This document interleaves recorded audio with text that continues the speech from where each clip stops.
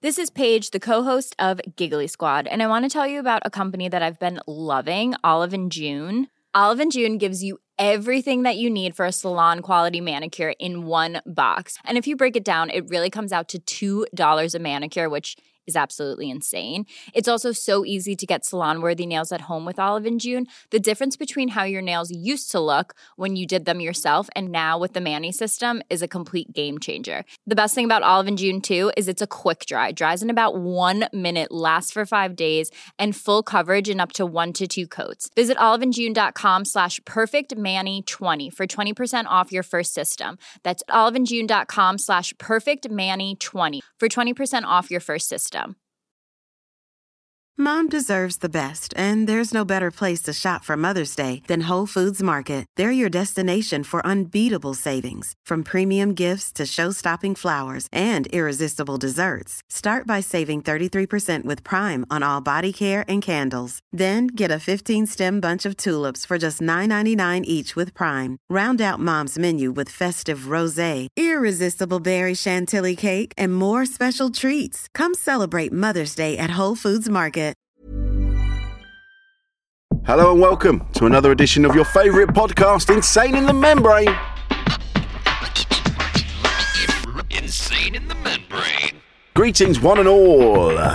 As I record this, the weather's, I don't know what it's doing. It was sunny a little while ago, a couple of days ago. And then today it's winter again. And I know this is the time of year it does this. You know, we have a burst and we're like, oh, here we go. Shorts on, everybody. And now it's all big winter coats. My mate, Lauren Poppy, put on Instagram the other day. She was going like, you know, one day like she's running around in a t-shirt, and now it's like this big, you know, we've got to wrap around our North Face sleeping bag coats. It's nuts out there. But yes, here we are. Before we get onto it, a couple of things I need to do. Become a Patreon. If you become a Patreon, you will get you'll get to watch behind the scenes recordings of this episode. So go to patreon.com/membrane podcast, and yeah, you can pledge what you want. Well, we're going to be doing other things as well. We're getting there. We're two old fellas working it out. There's going to be other stuff for our Patreons that we're going to do. So this is what we're doing at the minute. And just, you know, bung us a couple of quid. You know, if everyone listening to this gave us £1, we'd be laughing. We're bloody laughing. So if you could do that for us, go to our Patreon page, pledge us some money. And honestly, it all goes back into the podcast, and it helps us keep the lights on. It keeps us doing what we're doing. Because yeah, at the end of the day, we need a bit of help, a little bit of help, but not much, a little bit, just to keep us going. And if you could do that for us, that'd be great. And like we say, you get exclusive behind the scenes footage, you get early access to the episodes as well. We're going to be doing a thing as well. We're going to be doing all sorts of things. But message us, and send us a line. Drop us a line, send us a message. We'll have a chat. You know, and any patrons listen to this, if there's anything you want us to do or you think would be better, things we need to tweak, get involved. You see, and as a Patreon, you can do that. Become almost like one of our producers. You see? So do that for us. Go to patreon.com/membrane podcast and become part of the team. Why not, eh? Why not? Come and do that for us. Also, check out our stylish Insane in the Membrane t-shirts from buythatmerch.co.uk. That's the boys from SOS Clothing. They're now doing they've got another branch of that, where they're doing band tees, they're doing merch for all other podcasts and things like that. And our merch is on there as well now. And initially it was just like a gold t-shirt with the black writing down the front. But now there's all manner of colours. It's green, red, black, grey, all manner of things. So go to that website, go to buythatmerch.co.uk, tell them we sent you. And yeah, let's all run around in the merch looking stylish. Anyway, well, yeah, hopefully the weather will pick up. I think it will, but then of course it will. And then you get yourself a t-shirt, or you just wear it around the house. Look brilliant around the house. Why not, eh? Also, we've also got our limited edition Insane in the Membrane coffee beans from wogancoffee.com, based in Bristol. If you use the exclusive Membrane listener promo code MEMBRANE, that's one word, you'll get 10% off our podcast packs. So do that for us. Go to wogancoffee.com, use the promo code MEMBRANE, one word, and you'll get 10% off your coffee. So do that for us. That would be fantastic as well. Good people doing good things. Lovely. Also, we're on the socials. Now, I always forget to plug this. In the 3 years we've been doing this, I keep forgetting, and I watch other people. We've been watching other people and see what they do, and they're plug all the time, and I always forget to do it. I don't know why. For some reason, they're all separate in my mind. But we are on Instagram. Insane in the Membrane is on Instagram. Insane in the Fembrane is also on Instagram. I Am Rich Wilson is on Instagram. Also, our radio show, The Tuned Up Time Machine, that is also on Instagram. So jump up and connect with that. And you can drop us messages on there. You can contact me on there. And it's me that deals with them. We don't have someone else dealing with them, so you can contact me directly.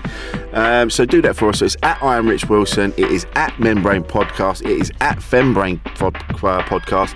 And at the Tuned Up Time Machine, all on Instagram. I'm also on Twitter. I Am Rich Wilson. I'm on there. I'm on Facebook as well. Rich Wilson. Membrane Podcast is on there as well. So you can get us everywhere. Come and find us. Join up. Link to us. You'll see where I'm gigging as well. I put my gig lists up. I'm all over the place. I'm everywhere. So if you want to come and see me do my comedy, you can come and have a look, see where I'm going to be at, and that'd be great. Be nice to see you. So anyway, I think that's the admin out of the way. That's a lot of admin this week. One day we'll be big enough to advertise mattresses and stamps.com. But for now, we've got our lovely little bunch. We're doing that. That's lovely. Thank you. So this week, I will say this actually.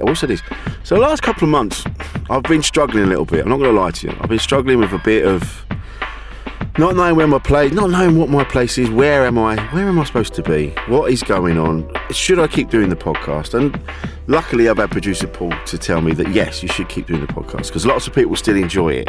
You know, you get a little bit of self-doubt. You're like, oh God, what's the point? Am I wasting my time? Are people still enjoying this? And then you see that people are still enjoying it. And I had a big chat with producer Paul, and he's like, yeah, stop being a dickhead. It's all fine. And so I feel reborn. I'm back at it again. But I haven't been in touch with people. I've been really slack at replying to messages. Just getting in my own head. Just thinking that no one gives a fuck. You know, but people do. If you're feeling that way, I feel your pain because it's debilitating. It really does. People just go, I even say on it, I'll reach out. It'll be so hard. And I talk about it in this episode. It's so difficult to turn around and go, I need some help. And your mates get annoyed. They're like, you should have just said something. You're like, I didn't think I could. You know, you get caught up in it, and it is debilitating. And you twist yourself up in knots to the point you don't do anything. You don't speak to anyone. So I'm coming out the other side now. And so if you've messaged me and I haven't replied, mates that are listening, if I haven't responded or I haven't rung yet, I'm really sorry. I'm going to do it. I'm coming back. I'm doing it. I'm coming back loud and proud. I'm going to do it. So it's all fine. And we're going to keep the podcast going. I had a moment. I had a wobble. But it's all fine. We're carrying on. Because it's bloody marvellous. I love doing it. And as long as you love hearing it, we'll keep doing it.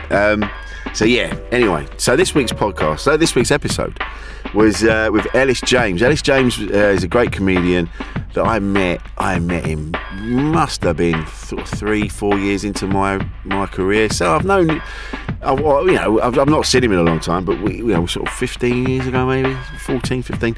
A brilliantly funny man, and he's gone on to be a massive radio presenter. He does stuff with John Robbins, all manner of people. And I want to get him on for ages. It's one of those things, we must speak to Ellis.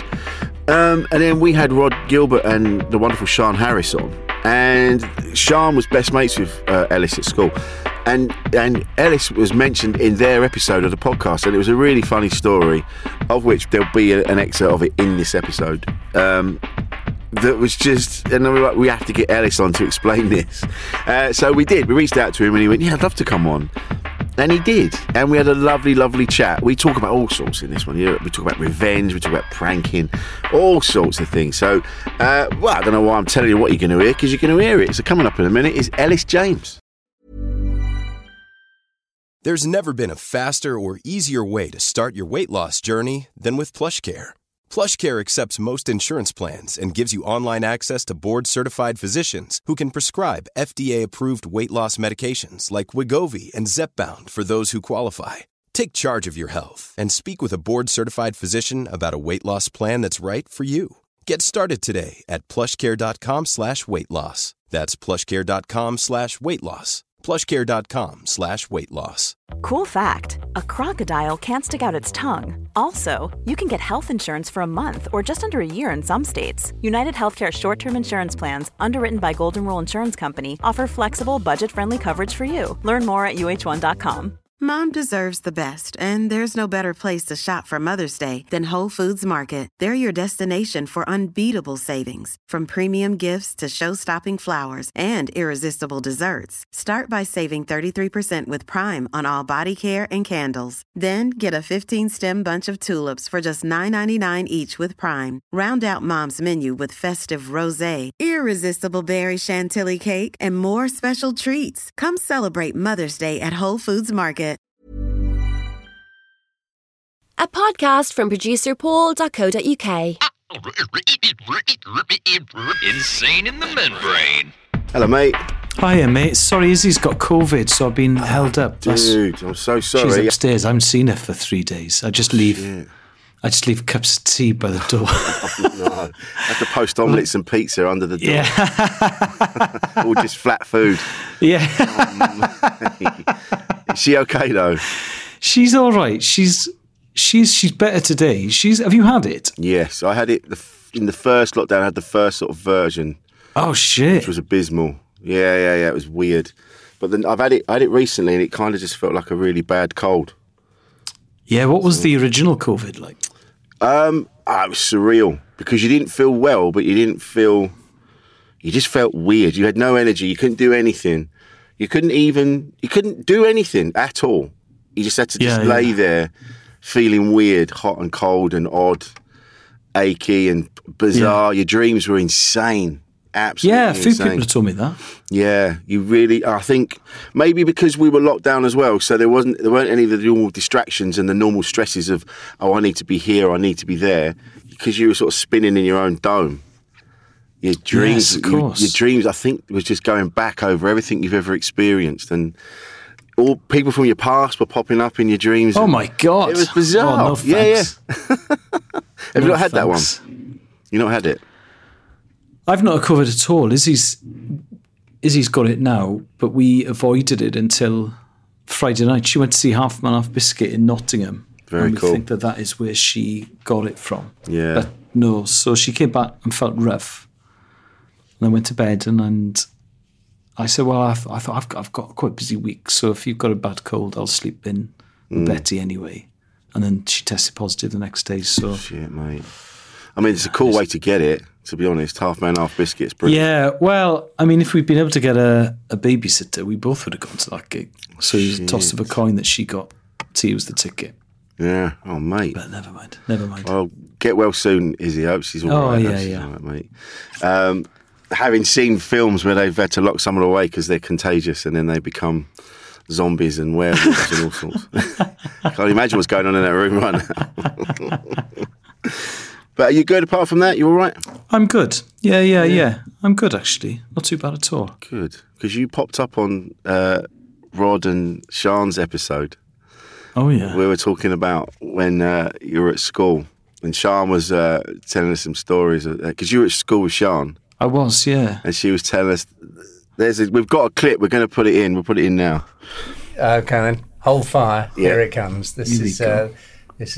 You've got some things to answer to, Ellis. Right. We were taken into a room by the teacher, and then they talk about whilst all the boys were outside, like doing shapes on the window and like doing moonies and stuff. And they're like, "Woo, they're talking about periods." Is that Ellis? Is it? Ellis James. Yeah, Ellis James. I'm naming like names. James. It does, yeah, it does, yeah.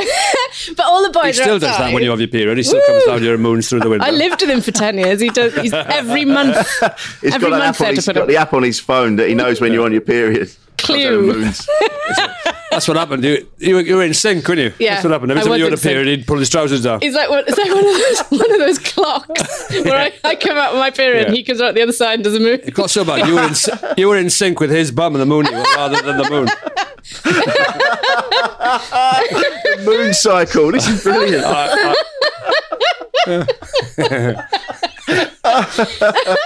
Oh my my God. Well, she's got me banged to rights there.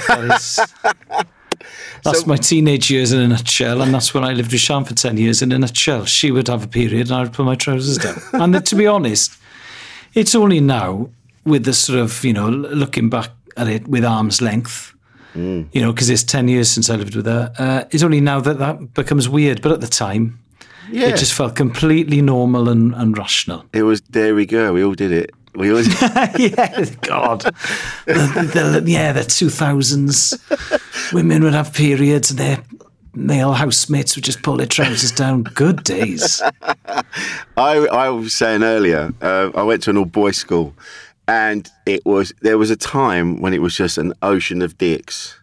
There was just dicks everywhere, or arses everywhere. I remember we used to do a lesson. Ocean? Yeah, an ocean of dicks. It was just so many. Every time we turned around, someone had their dick out. It was disgusting. But I remember we used to do, there was one of our lessons was motor vehicle studies, and we'd have old cars donated that we would fill around with the engines and we'd pull them apart and all that. And when I look back now, I'm like, those are some classic cars that we fucked up. Yeah. But one of them, we used to sit in one, and the lads used to, at lunch break, and they'd smoke in the car and things like that. And it was the first time I heard Nina Simone, My Baby Just Cares For Me, because it came on the radio. And then Glenn Hutchins started to do a striptease in the car, and just shoved his ass over the back seat, over the seats to where we were sitting. So every time I hear that song, I think of Glenn Hutchins' ass. Yeah, teenage boys have got an amazing way of spoiling what could be quite nice memories. That should be amazing. It's your school days, your salad days, you're mending a classic car, you hear Nina Simone for the first time, and what's that? Oh, it's a bum. It's my friend's bum. It's always the same. Yeah, and but like you've just said, then it was just what happened. Everyone was like, "Yeah, it's fine." We would. I don't know if it's because all of the kids I know, and I know lots of kids, but they're all under the age of about 8. So I don't know anyone really between the ages of 8 and about 25 or 30. So the teenage years and the early 20s really, apart from a couple of exceptions, are a gap. Now, think back to my own teenage years, very, very Mooney dominated. So we would get, a teacher of mine would organise buses to watch Welsh internationals in the football. Yeah.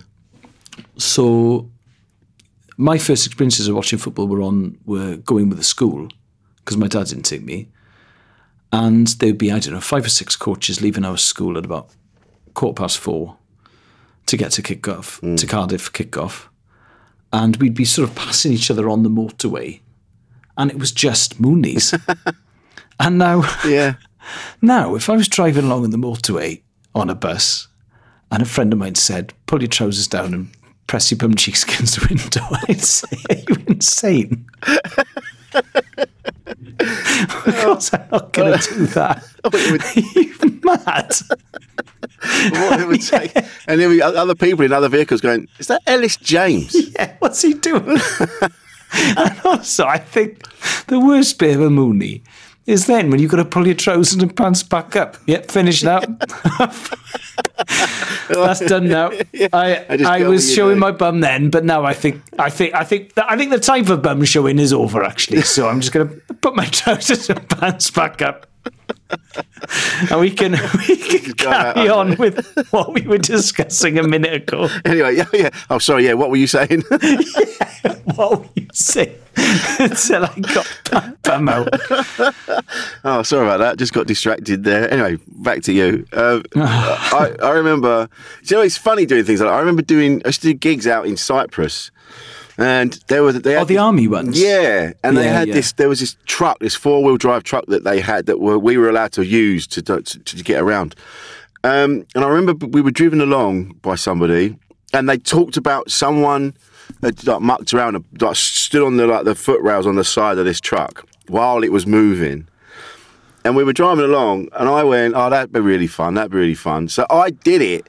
So I got out of the truck, and I'm hanging on the side as it's driving along. Sort of like A-Team style? Or Yeah. Sorry, any listeners to your podcast under the age of 42 will not know what I'm talking about. But the Dukes of Hazzard, that's it. They never got into the car through the door. No. They would always jump in through the window. It was kind of a sort of a motif of a recurring motif of the show. Well, it was funny because the Dukes of Hazzard, they had their doors welded shut because it was a stock car. It's supposed to be a racing car.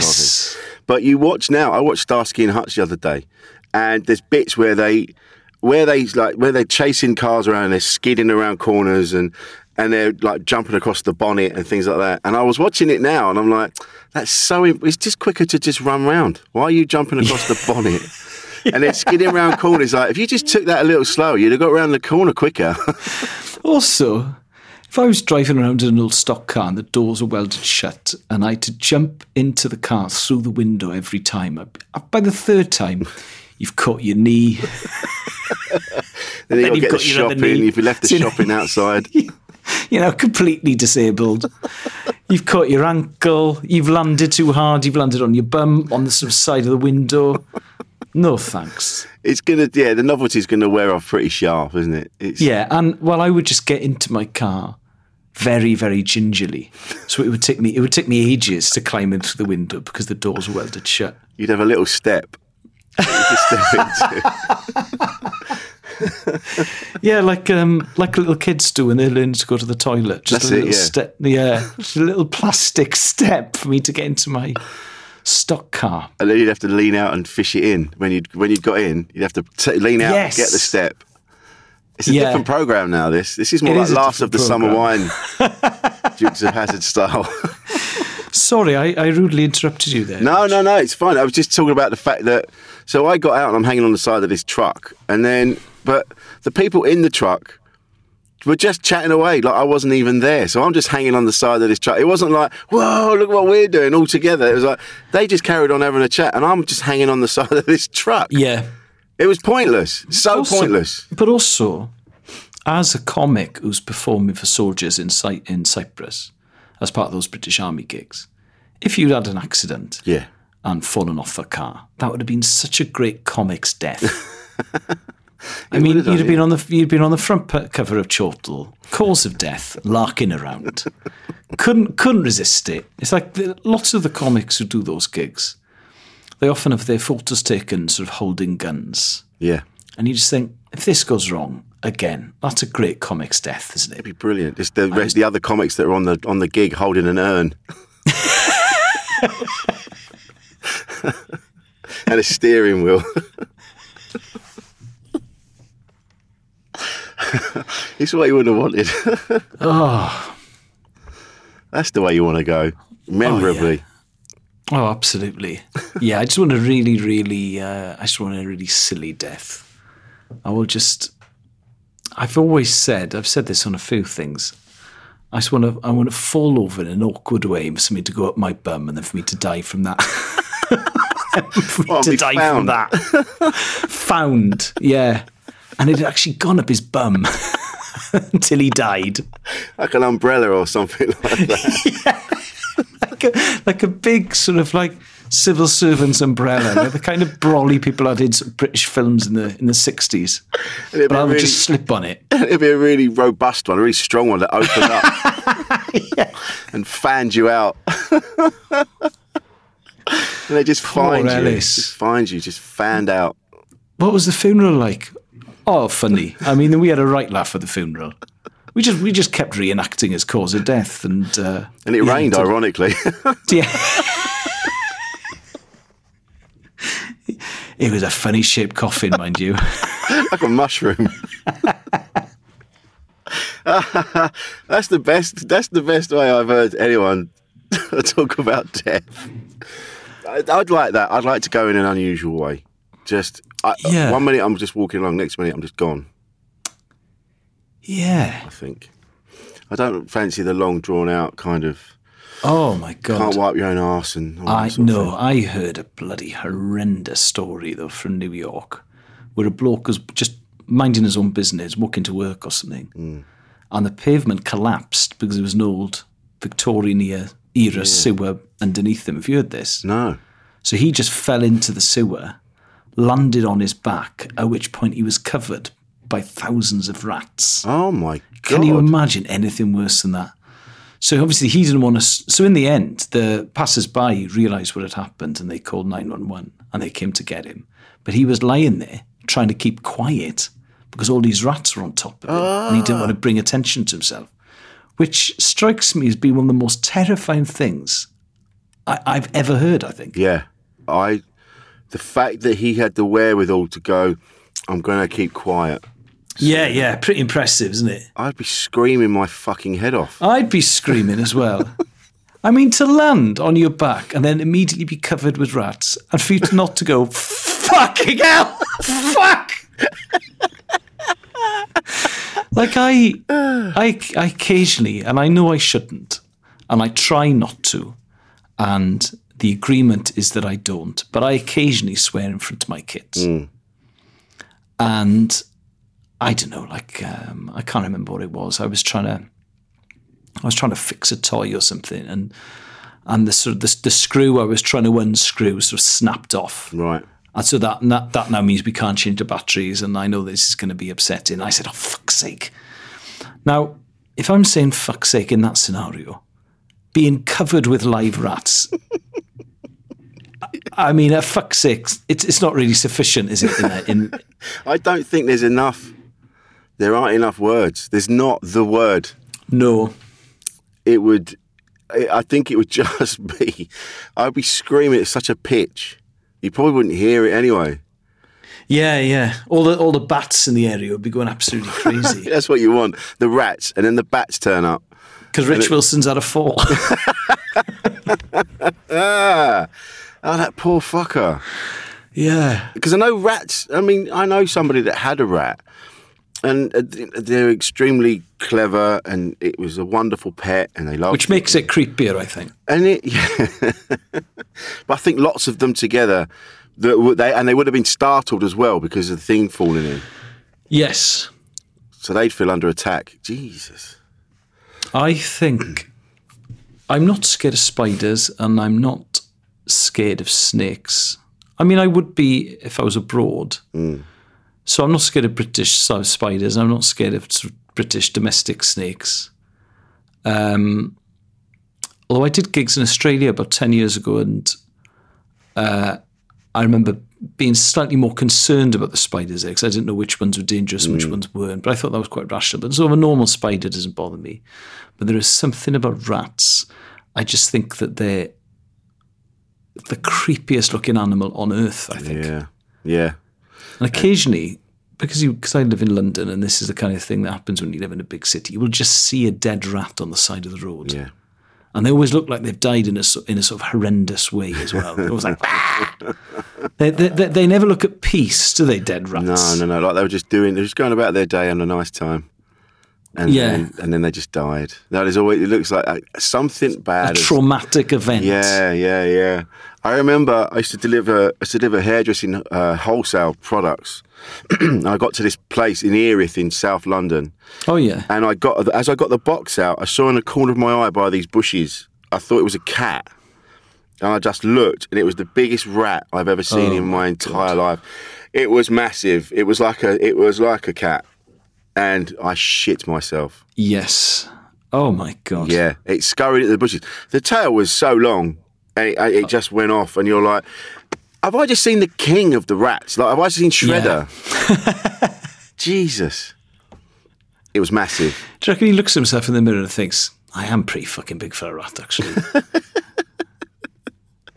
I'm just judging by, the size of my mates and,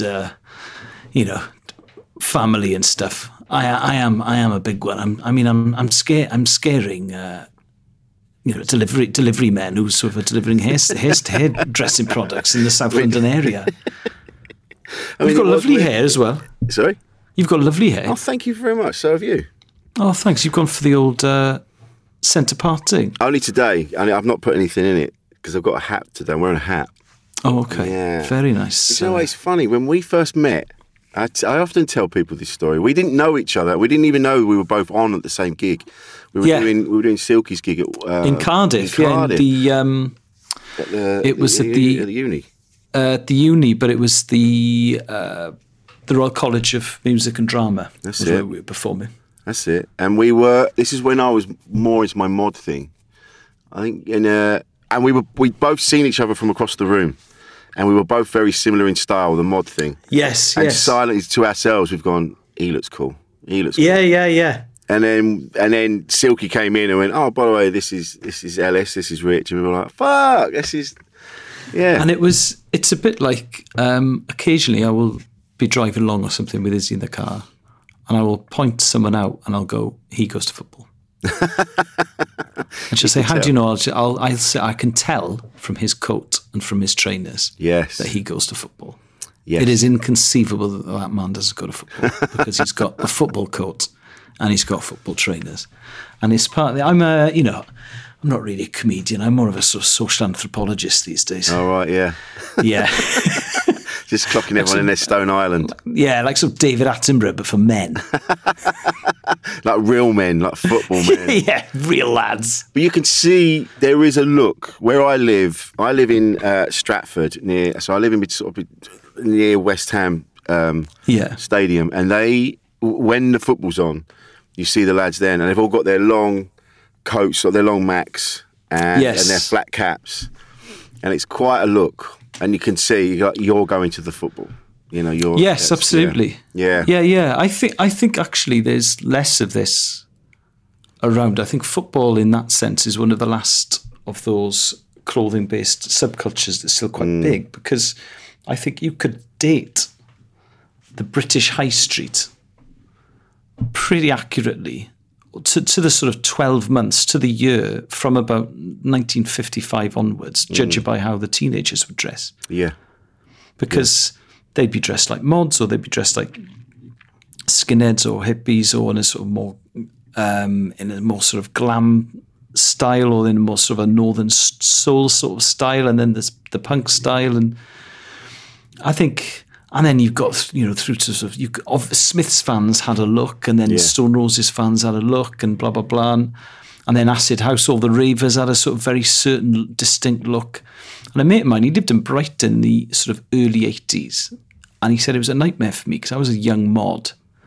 But I would want to walk down to the beach on a Saturday morning just to see my mates. But first off, I'd have to pass the skinheads, and they'd start on me. Jesus. And then if I'd managed to escape the skinheads, the casuals who were on their way to watch Brighton play would start on me. And then, it'd be like the punks, and then the punks might start on me. So there was the punks, skins, and the casuals were all trying to chase me. Then by the time I got to the beach, I was knackered and scared. and then you'd have the goths, and you'd be like, well, they're all right. They're not going to bother anyone. That's one that still exists. You still see, especially in smaller towns, you still see kids who are dressed like goths. Goths are still huge. Yeah. It's a huge community. There is a massive mod community. It's an older generation now. They're still fighting the fight. They're still there. I remember going to a scooter rally, and there was these massive skinheads there, scooter boys. Huge, and they were. And if you were to encounter them in any other situation, you'd be a bit worried. You'd be a bit, oh shit, that looks like, because of the stereotypes. You're kind of like, oh, he's going to kick off. Like the shiniest Doc Martens I've ever seen, immaculately turned out, beautiful looking men, incredible, but massive, and they look like any minute now it's going to kick off. But Big then this necks. northern soul tune kicked in, and they become like ballet dancers. These massive skinheads just pirouetting around, and it was one of the most glorious things I've ever seen. Well, the Cardiff City hooligan firm were called the Soul Crew because the two things they liked were fighting and soul music. I mean, and if it sounds like a lie, but that is true. The thing with mods or subculture that's still going, I used to know a bloke in Cardiff who ran mod nights. And he booked out this huge venue, and he said, "Would you come?" And I said, "Absolutely." And I went, and I was the first one there. So it's a completely empty dance floor. The music's really, really loud, and my mate was behind the decks, playing sort of soul tunes and stuff. And this venue was massive, and I thought, "Oh my God, he's going to lose an absolute fortune." So after about an hour, it's still just me. Oh no! I thought, well, I can't dance because it would look like I'm taking the piss. So I just sort of sat next to him and had a few pints, offering him to buy him drinks because I thought he's going to be in turmoil. Yeah. And he kept saying to me, "There is a coachload of mods coming from East London, and there's a coachload of mods coming from Birmingham, and they will be here. I remember thinking, mate, you're deluded. there is no coachload of Cockney mods. It's just not going to happen. And at about midnight, they all turned up. What? And this is probably 2005, so I reckon a few of them would have been, they were all much older, so I reckon a few of them would have been first generation 60s mods properly, because they were all in their 60s, and they were all bald because they'd all lost their hair, but they all had immaculately sort of tailored Italian suits. They all looked the part, they all looked great, and they were amazing dancers. But it was like something out of a film. I thought for hours I thought he was lying / deluded / just I thought he's lost it if he thinks this. And then the coachload of Brummie mods turned up as well, and then they went. It was like a sort of mod fairy tale about when they all got back on the bus. See, it's a beautiful thing. I love it when things work out, and it is. I've loved fashion since I can remember, and it's funny. I watched that film Away Days. I'm not really big on football, but I love that film because it talks about the fashion and it talks about the relationship between the lads in the gang and how they weren't really into the fighting. They were just part of something, and they wanted to get away from it. And then he's got a stack of Adidas boxes. He's got the Adidas Forest Hills with the ones with the yellow sole. Yeah. And it's brilliant. It's just a nice moment. But I've always been fascinated by the connection between music, fashion, and football. Or it's amazing. And I think as well, the men who dress like that, I suppose nowadays they'd be known. I mean, in the 80s they were known as dressers or trendies, but they're sort of known as casuals now. That's how they're written about in the press. Interestingly, they're dressing for other men. Yeah. They're not dressing for women to find them attractive. No. They're dressing for other men to go, that's a nice jacket. Which is a mod thing. Yeah, absolutely. Yeah, I quite like the peacockery of it. Yeah.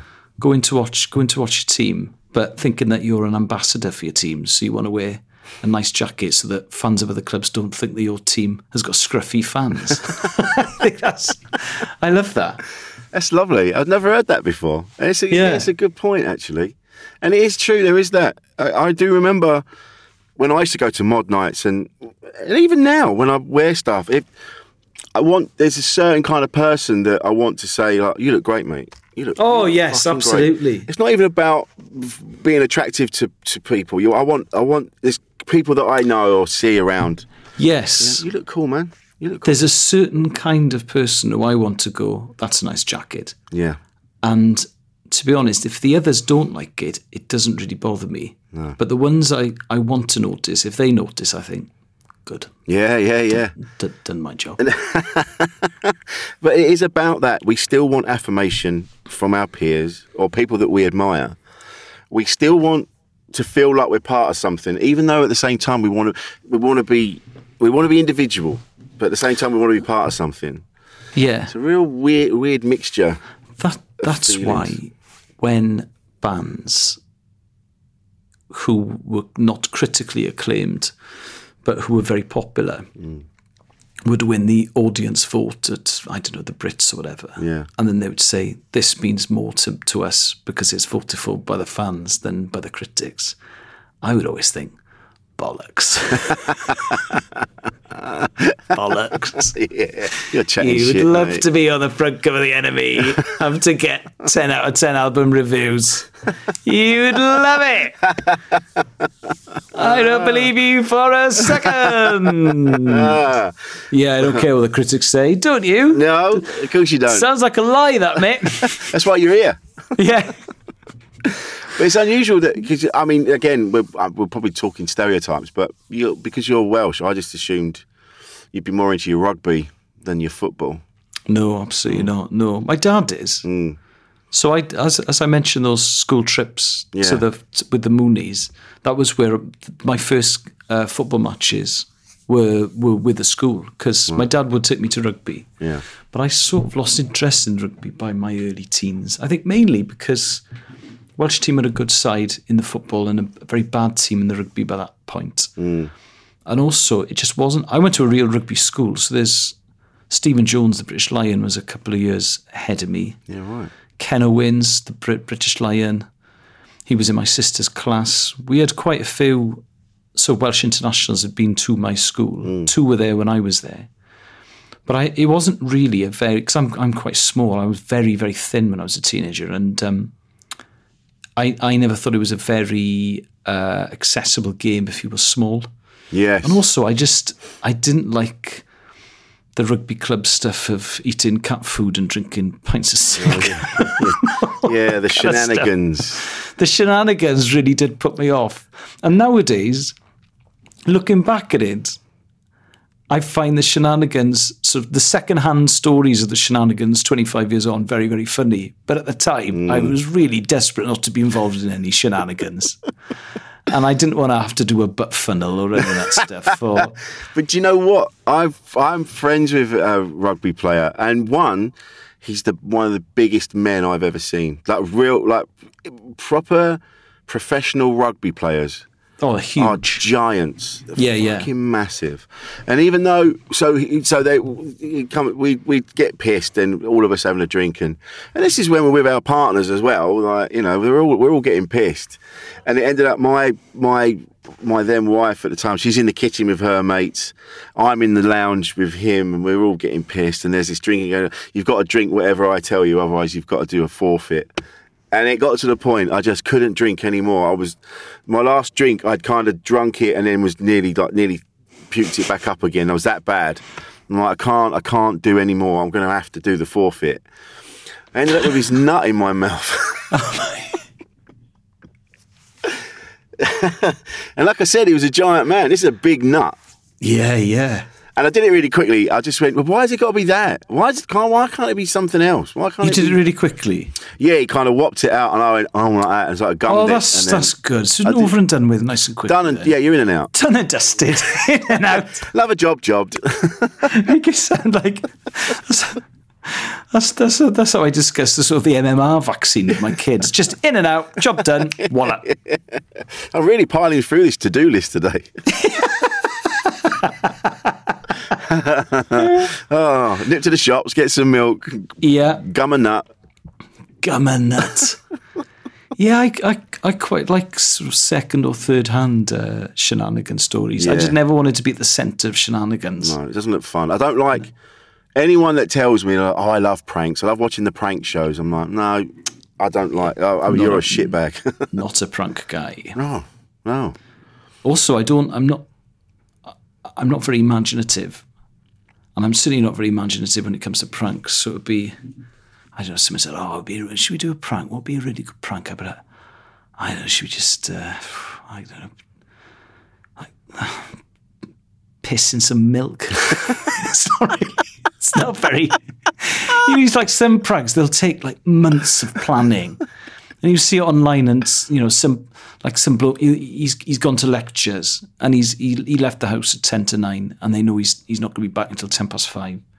And in that time, they'll have turned his bedroom into a beach, and there'll be deck chairs, and there'll be like loads of sand and buckets and spades and all that kind of stuff. And he'll just be like, "That's a great prank. Yeah, good prank.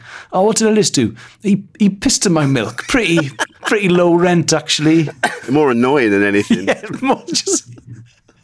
It's not, I've just bought that an annoyance. It was a fresh carton. I've now got to go and buy some more milk. Yeah, nice one. Thanks, mate. Anyway, I'll go and sit in my beach. You go and get me some more milk, dickhead. Yeah, I'm going to go and do an assignment in my beach. I do remember being away, again, at gigs, and there was a comedian, Steve Harris. And he, every time I'm with him, this is what he does. He's just prank after prank. And I love him dearly, but after all, like, oh, fuck's sake. Yeah, you can't take your eye off him for a minute. Yeah. And I remember I got up to go to the loo, and he just squirted water over me. Oh no, that was it. I'd gone to the loo, and while I said to him as I left, I went, "Don't fuck with my stuff," which is it's an invitation, isn't it? Yes, it is. Yeah, you'd be naive then. Yeah, it was ridiculous. You've opened the doors. Let him in. It's like don't engage me in fun, okay? Yeah, don't fuck with my shit. It's basically inviting a vampire into your house. Yeah. So I went to the toilet and I came back, and as I walked back into the room, he squirted me with water, and I'm like, what the fuck, man? Did it look like you pissed yourself? No, just all over me. Yeah, it was on my trousers mainly. It was all over me. And so, was it before you'd done your set? This was during the afternoon. We were all kind of we were in these like bunks. Oh, that's more annoying. Yeah. So I'm like, fuck's sake. So I go. So now I'm dicking around, and I'm like, I'm gonna have to get changed, and I'm messing around. Everybody else in the room is killing themselves laughing. And I'm thinking, I'm having the gig of my life. Everyone's pissing themselves laughing. Yeah. The more I gooned about, the funnier, more people laughed. They were filming it. I'm like, oh my God, I'm playing up to the camera, mucking around. So then I take my trousers off, and I go to put these other trousers on, and I put my leg in, and I put one leg in first, and then that's fine. Went to put the other one in, and he'd sewn it shut. So... in the short time I was in the toilet, he'd managed to sew my leg shut on my trousers, and I just happened to put one leg in first, and then went to put the other one on, and I was like, what's going on here? I thought I'd caught my foot in like a crease or something like that, and I'm trying to. By now, the whole room is falling around, and then I suddenly twig what's gone on, and like, you bunch of wankers, and you let me goon about, and you were all like, I thought you were laughing at me. That's also with what I was doing. In the time you were in the toilet, you managed to sew your trousers shut. I was in the toilet 5 minutes, if that. That is absolutely extraordinary. Yeah. He managed to sew them shut in a matter of seconds. I don't know how he managed it to this day. And every year when it comes up on his memories, he reposts the video because it's on Facebook.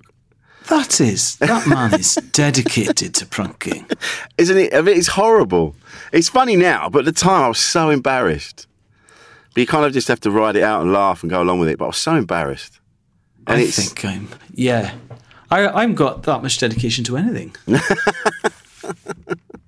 Good. It's not a good thing to just torture people. What creates a prankster? It's got to be a shit house, isn't it? You've got to have a weird upbringing. I think he was brought up with 5 sisters, and they terrorised him. Yeah, I was going to say it must be a sibling thing. I reckon. Yeah. I reckon if you've got maybe siblings of a similar age, I reckon that would be quite big. Yeah. But no, it just all seems like a lot of. I just don't think I've got enough energy to be a prankster. You're very low key. It would have been. Like you just said, there'd be sneaky pranks. I think or whatever at the time, if something came to mind, you'd go, "Oh yeah, I'll just do that." Like pissing in the milk. Yeah, I remember a mate when I was in my early 20s, and he was upset with his housemate. I remember him smoking into her milk. Oh God! I remember thinking, "What if we're animals? What is happening? Why? Have it out with her." Yeah, just talk to her. Why have you got to fuck her up? Talk to her, man. Yeah. Why are you smoking into another person's milk? This is a different level, isn't it? This isn't. You don't want to resolve the issue. You want revenge. And for whatever slight has come your way, that some imagined slight, you're like, right, I'm going to ruin your life. Revenge is a funny one.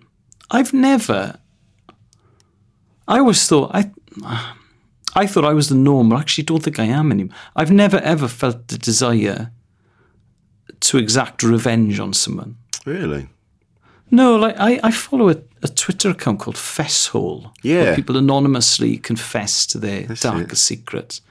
And a lot of them are, my ex dumped me by text message, so I did X, Y, and Z. You know, I saw one the other day where he or she had bought like 100 sets of keys and written his phone number on the keys and then left them all around, London or Manchester, wherever they lived. So people would find these keys and think, oh my God, I need to let this person know. How lucky that his phone number is attached to the keys. So it means I can return it. So he just got hundreds of messages that people saying, I've got your keys. Which is very imaginative. I just think if I'd been dumped in horrendous circumstances, I think I'd brood more than exact revenge on someone. I think. Yeah, I've thought there was a moment in the middle of being pissed off, and I've gone, yeah, fuck this. I'm going to go and shit through your letterbox or something. Yeah. But I calmed down quick enough. I'm like, what's the point? It's just, this just makes it worse. I think what would calm you down or make you see sense would be the moment the envelope touched your naked bum. I think then you think to yourself, what am I doing? I'm shitting into an envelope. Shitting into an envelope, you mad idiot. That says more about where you are mentally than I am. Because when I thought it, I was just going to go around it and just shit directly through the letterbox, where you're going to post it to them. Yeah. Oh, it's a very organised thing. Well, I think I am, and it would be more practical.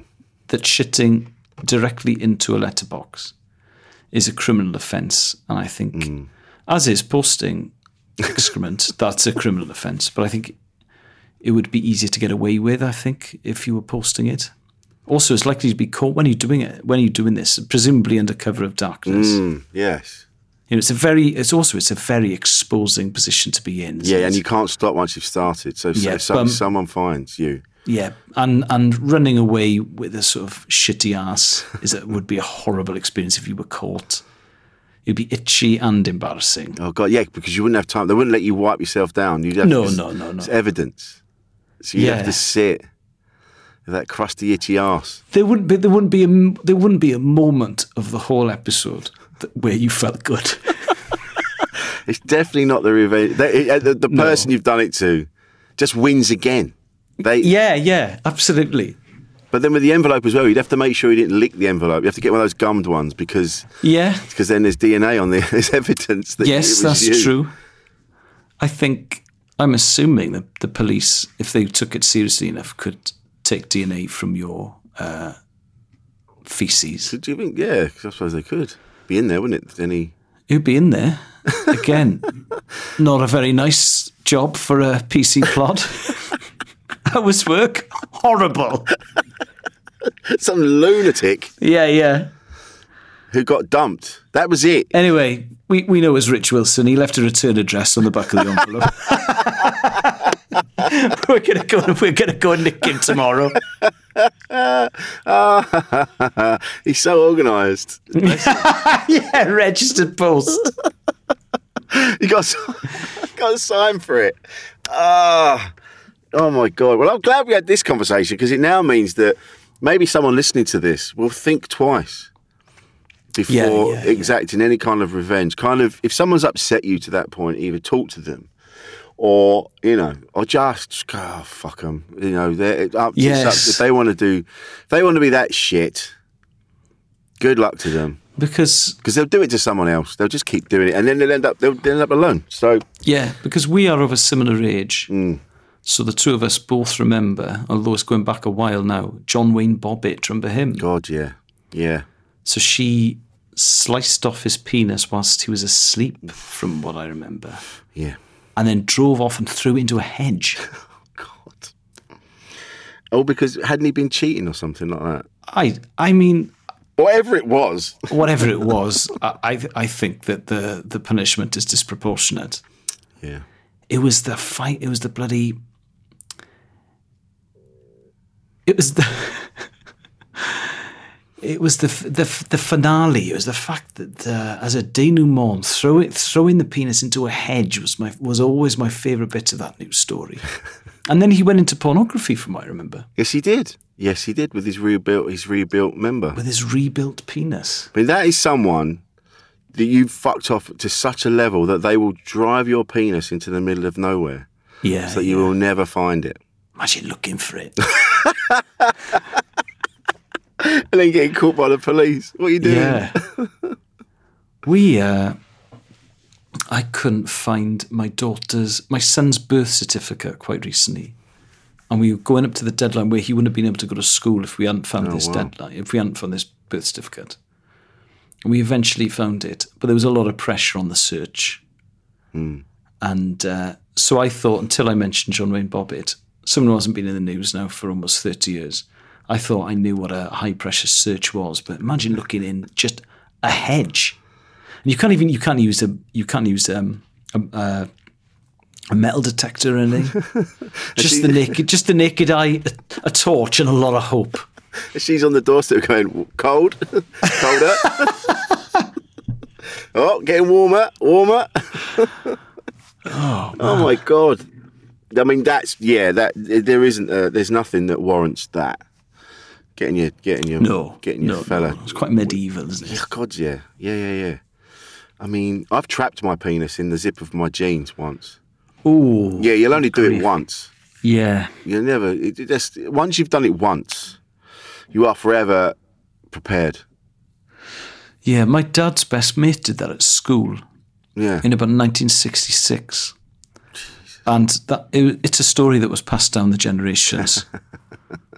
Oh yeah, what a nasty little episode that would be. Because you can't. Because what they say is you got to just whip it down really quickly. And sorry to any listeners. Well, I remember. Is it Something About Mary or something like that? When he gets his bits caught in the zip, and then the guy goes, whoa! He goes, how'd you get the beans above the frank? I'm just going to butt in here because I'm obviously work for Comedy Central. We now have a warning whenever we play that film, and the warning says reviewers should be aware that this film contains the worst zipper malfunction on film, and we have to put that there as a verbal warning to in case it triggers anybody. Oh God! Yeah. There we go. Oh, well done. Trivia. Well, so yeah. Ow. I mean, that's gonna fuck with your mental health. That. Yes. We should move on. Oh. We should move on. You'd wear tracksuits for the rest of your life, wouldn't you? Yeah, of course you would. I remember being the first time I had a pair of jeans with buttons. The relief of the likelihood of you buttoning up your fella. Yeah. It's not going to happen. No. There are too many processes before you would get to that stage. Yeah. No one's in that much of a rush. No, absolutely not. But the talk of mental health is now, it's good. We're all talking about it and it's good. But like you said earlier, like we're of a similar age, you and I. But have you been able to talk about your feelings and, about how, are there people that you've been able to sort of talk about these things with? Nish Kumar made a very interesting point. I read an interview with him, and Nish is about 5 years younger than me, I think. And he said, my generation are the worst because we know we're meant to get therapy, but none of us ever bother. And we tell everyone else to do it, but we don't do it ourselves. I'm about 5 years older than Nish. And I think that, yes, I think that I'd sort of, Shana, you've had on this podcast, was my best friend at school. So obviously, because she was a girl, she was far more open about her feelings than my male friends were. Yeah. But then, having worked so closely with John Robbins, who is a tremendously emotionally intelligent person and a very emotionally articulate person.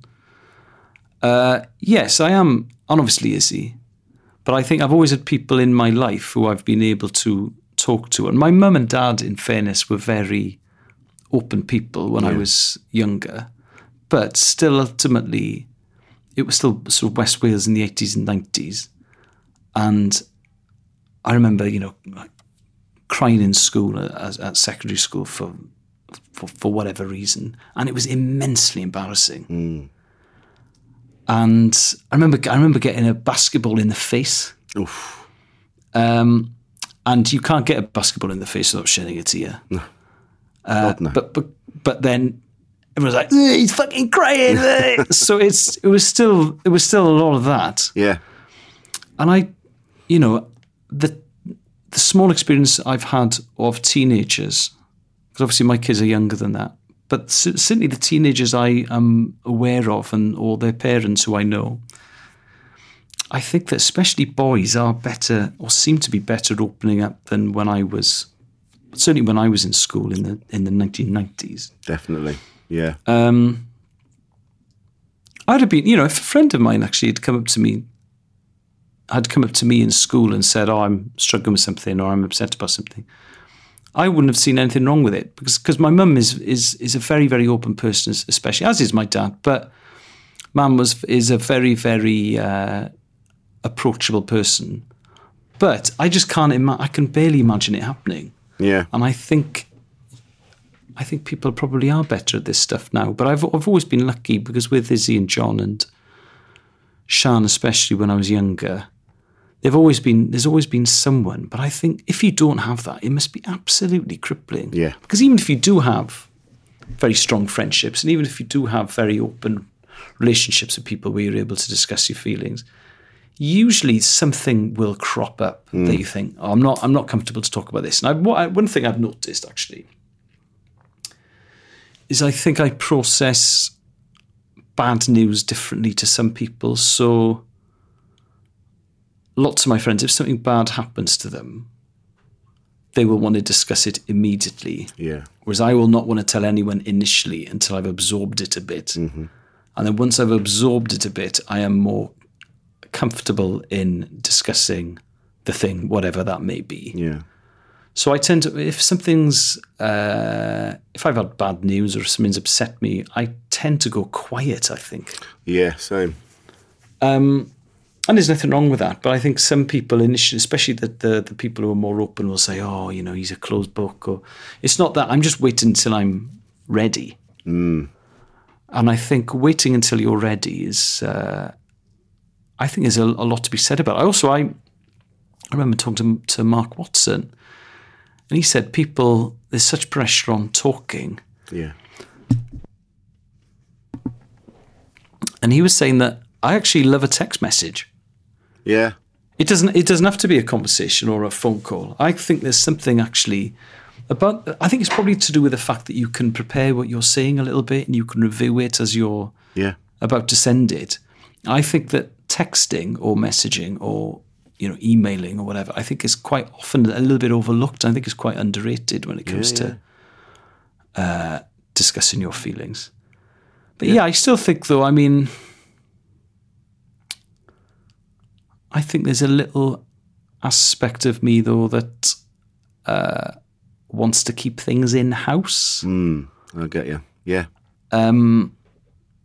So there are certain things I probably wouldn't tell everyone, and I think confidentiality. If I have confided in someone and said please don't tell him, that would mean quite a lot, and I would then be upset if they said of course not. I mean, I told Andy. Yeah. But it's Andy. Who's Andy? Yeah. Okay. Yeah. Actually, it's funny, actually. I'm the same. I've just coming out of it now. I've had a few months where I've just been in my own head and wondering what to do next. And then I'm the worst. I say on here all the time, just talk to me or drop me a line, message me on blah, blah, blah. But just recently, I've not been able to. I've not been able to talk to people. And it got really bad. Yeah. And then I've had a few things happen. Sadly, some people died and it's not been very good. But it just suddenly clicked the other day. It kind of went, I don't know, you just do it. People, you're going to be fine. And so I spoke to a mate. And then it suddenly felt better. I'm like, okay, yeah. I'd built it up so much that it just got. Yes. I did need to go, because I didn't know how to ask. In the end, I didn't know how to start the conversation. So in the end, I just had to go, I'm feeling really shit, and then that was it. It went from that. And also, if they're your mates, they'll listen. Yeah. And if they're your mates, they won't judge you. I also think that sometimes your oldest friends aren't the people to talk about because they know too much of your backstory. Yeah. I think sometimes talking to a newer friend who won't remember how you would have reacted or responded to this thing when you were 15, 20, 25, 30 or 35 is actually quite helpful because I think if you're opening up someone and confiding in someone, what you are choosing to say, those are the headlines, and that's the thing that's how you want to express it. Yeah. And I think that sometimes, obviously not everyone, but I think this is more to do with the person who's opening up. They think, oh, well, now they're going to remember that thing I said in 2001. Yeah, And yeah. that can put an odd pressure on the conversation. It's why I think one of the saddest aspects of getting older is that you tend not to make new friends. Certainly not as much. No. Or if you do, it's in a work environment. Yeah. Yeah. I think we're lucky because I think stand-up in particular leads to very strong friendships. Yes. In my experience. Yeah. And I don't believe that stand-ups are as bitchy or as bitter as the stereotype would suggest. No. 'Cause I've made some brilliant friends out of stand-up.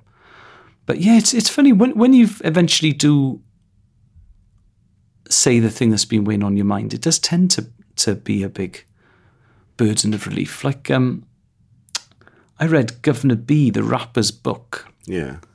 And he talked about his father died very suddenly. And there's a passage in the book where, because of his upbringing and his mum and dad were from Ghana and he was brought up on a council estate in East London, I think, he felt completely unable to cry in front of anyone because of his upbringing. Yeah. And he said there was an enormous pressure when his father died on him not to cry, so he didn't cry at the funeral. And it's quite a powerful passage in the book. And then he does eventually cry. I think he cries in like a garden shed or something, a few weeks after his father passed away. And then he said that night was the first night I'd slept. Wow. And you think, what a powerful thing that is. And it shows that it's very, very natural. Like I remember, like I would never tell my kids off for crying. No. Whereas certainly when I was young, that was something other mums and dads did all the time. You'd always hear that. All the time. What are you bloody crying for? Yeah. What are you bloody crying for? It's mad, isn't it? He's 6. He's crying 'cause he's 6. I'm very emotional. I'll cry. Even now, I cry at films. I blub my eyes out at the holiday at Christmas. Oh, God. Cried my eyes out. My one. I just cried. And Sporting montages. It's really embarrassing. If I was ever invited into Sports Personality of the Year, I'd be an absolute bloody mess by about halfway in. It's funny that God, they did so well at the curling, and I don't even like the Winter Olympics. I remember very recently talking about. I remember when I was a kid. So my dad was into his rugby, not really football. JPR Williams was everywhere. It was always JPR Williams all the time, and because he had such an unusual name, I just loved it. JPR Williams. Those huge sideburns. And then you see pictures of him now, and you're like, oh, that's not how I remember you. Of course, you've aged. That was 40 years ago. Yeah. You're like, shit. Well, get this right. JPR Williams, I think he made his debut for Wales in 1969. He was still playing rugby until 2002. Oh, my God. He was playing for like his village team. Jeez. As a sort of 55-year-old. Isn't that amazing? He just loved it that much. Just loved it, yeah. But he was a proper... he's a proper legend, like one of the old school, like getting arrested for drunk driving and being pissed. And well, he was but he was a doctor as well. I mean, rugby was still amateur those days, so he was a surgeon in the Heath. Was he? In Cardiff? Yeah. Jesus. And so he was a doctor Monday to Friday, and he was playing for Wales at Cardiff Arms Park for England from 65,000 people on Saturday afternoons, and not getting paid for it. Incredibly. Jesus. Just see, this is a different world, isn't it? And now it's become such a money-making machine. All sports have. But do you reckon? Because in those days they didn't used to go into the dressing room at half time, so they'd sort of eat their oranges. Oh yeah. On the pitch. Do you reckon they ever looked around at 65,000 people all walk into the concourse to buy a hot dog and a Kit Kat and a cup of tea and stuff, and think to themselves, they've all paid for tickets. There's a lot of money in this sport, but they must have done. We're live on BBC One. Why don't we get any of it? No. I've only got one slice of orange. It's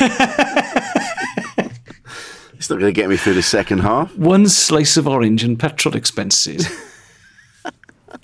You really had to love it. That's the thing. Yeah. I suppose you did. Yeah. Mate, this has been lovely.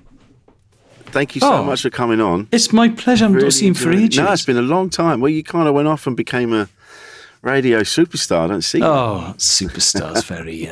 I'm not sure I'd agree with that. A radio Just a radio. You went off and became a radio. Where can we find you? Are you on social media? I don't know. I'm on social media. I'm on Twitter, and I'm at Ellis James. I'm on Instagram at Ellis_James_content. Nice. But I often forget to post on Instagram. I only follow about 3 people on Instagram. It makes it a very, very relaxing platform. That's a tip for you. I've considered unfollowing everyone on Twitter. Yeah. You can mute people. Yeah. That's the one thing as well. I reckon I would be far more productive if I came off social media. Yeah, same. It's when you go, I've got so many things I should be doing. And then you go, oh my God, it's been an hour. I'm still sitting in my pants on the bed. Yes, on the bed. I'm not even dressed yet. watching a montage of ex-Man United and Scotland striker Brian McClare retrieving the ball from the net. And it's not even his goals. It's just a montage of him retrieving the ball from the net. Why am I watching this? Oh, I'm watching this because I absolutely love it.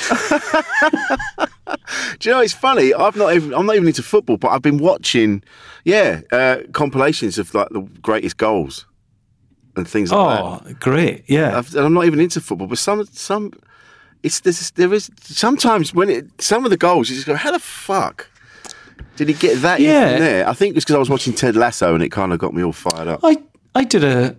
I do a football podcast, and we're recording this about a week after Wales beat Austria in a World Cup playoff semi-final. And I do a football podcast with Iwan Roberts, who played for Leicester, Norwich and Wales, and Danny Gabardon, who played for West Ham and Cardiff and Crystal Palace in Wales. And Gareth Bale scored this free kick. And Iwan went, I'm just watching it back. How does he do that? I thought, you played in the Premier League. And you sound like me. Of all the people out of the two of us. Yeah. How does he do that? And we were like kids. How does he do that? I suppose that's the mark of the man, isn't it? It is. It just goes to show you what a smashing fella. This has been lovely. Thanks, Ellis. Really appreciate it, mate. Give my love to Izzy and I hope she gets well soon. I will do. Thank you. And you take care. Cheers, mate. Insane in the membrane. Selling a little or a lot? Shopify helps you do your thing however you cha-ching. Shopify is the global commerce platform that helps you sell at every stage of your business. From the launch your online shop stage to the first real-life store stage, all the way to the did we just hit a million orders stage. Shopify is there to help you grow. Shopify helps you turn browsers into buyers with the internet's best converting checkout. 36% better on average compared to other leading commerce platforms. Because businesses that grow, grow with Shopify. Get a $1 per month trial period at shopify.com/work. Shopify.com/work. Imagine the softest sheets you've ever felt. Now imagine them getting even softer over time. That's what you'll feel with Boll & Branch's organic cotton sheets. In a recent customer survey, 96% replied that Boll & Branch sheets get softer with every wash. Start getting your best night's sleep in these sheets that get softer and softer for years to come. Try their sheets with a 30-night guarantee. Plus, get 15% off your first order at bollandbranch.com. Code BUTTERY. Exclusions apply. See site for details. Mom deserves the best, and there's no better place to shop for Mother's Day than Whole Foods Market. They're your destination for unbeatable savings, from premium gifts to show-stopping flowers and irresistible desserts. Start by saving 33% with Prime on all body care and candles. Then get a 15-stem bunch of tulips for just $9.99 each with Prime. Round out Mom's menu with festive rosé, irresistible berry chantilly cake, and more special treats. Come celebrate Mother's Day at Whole Foods Market. Made by darkhorse digital.co.uk. Shooting, live streaming and podcast production.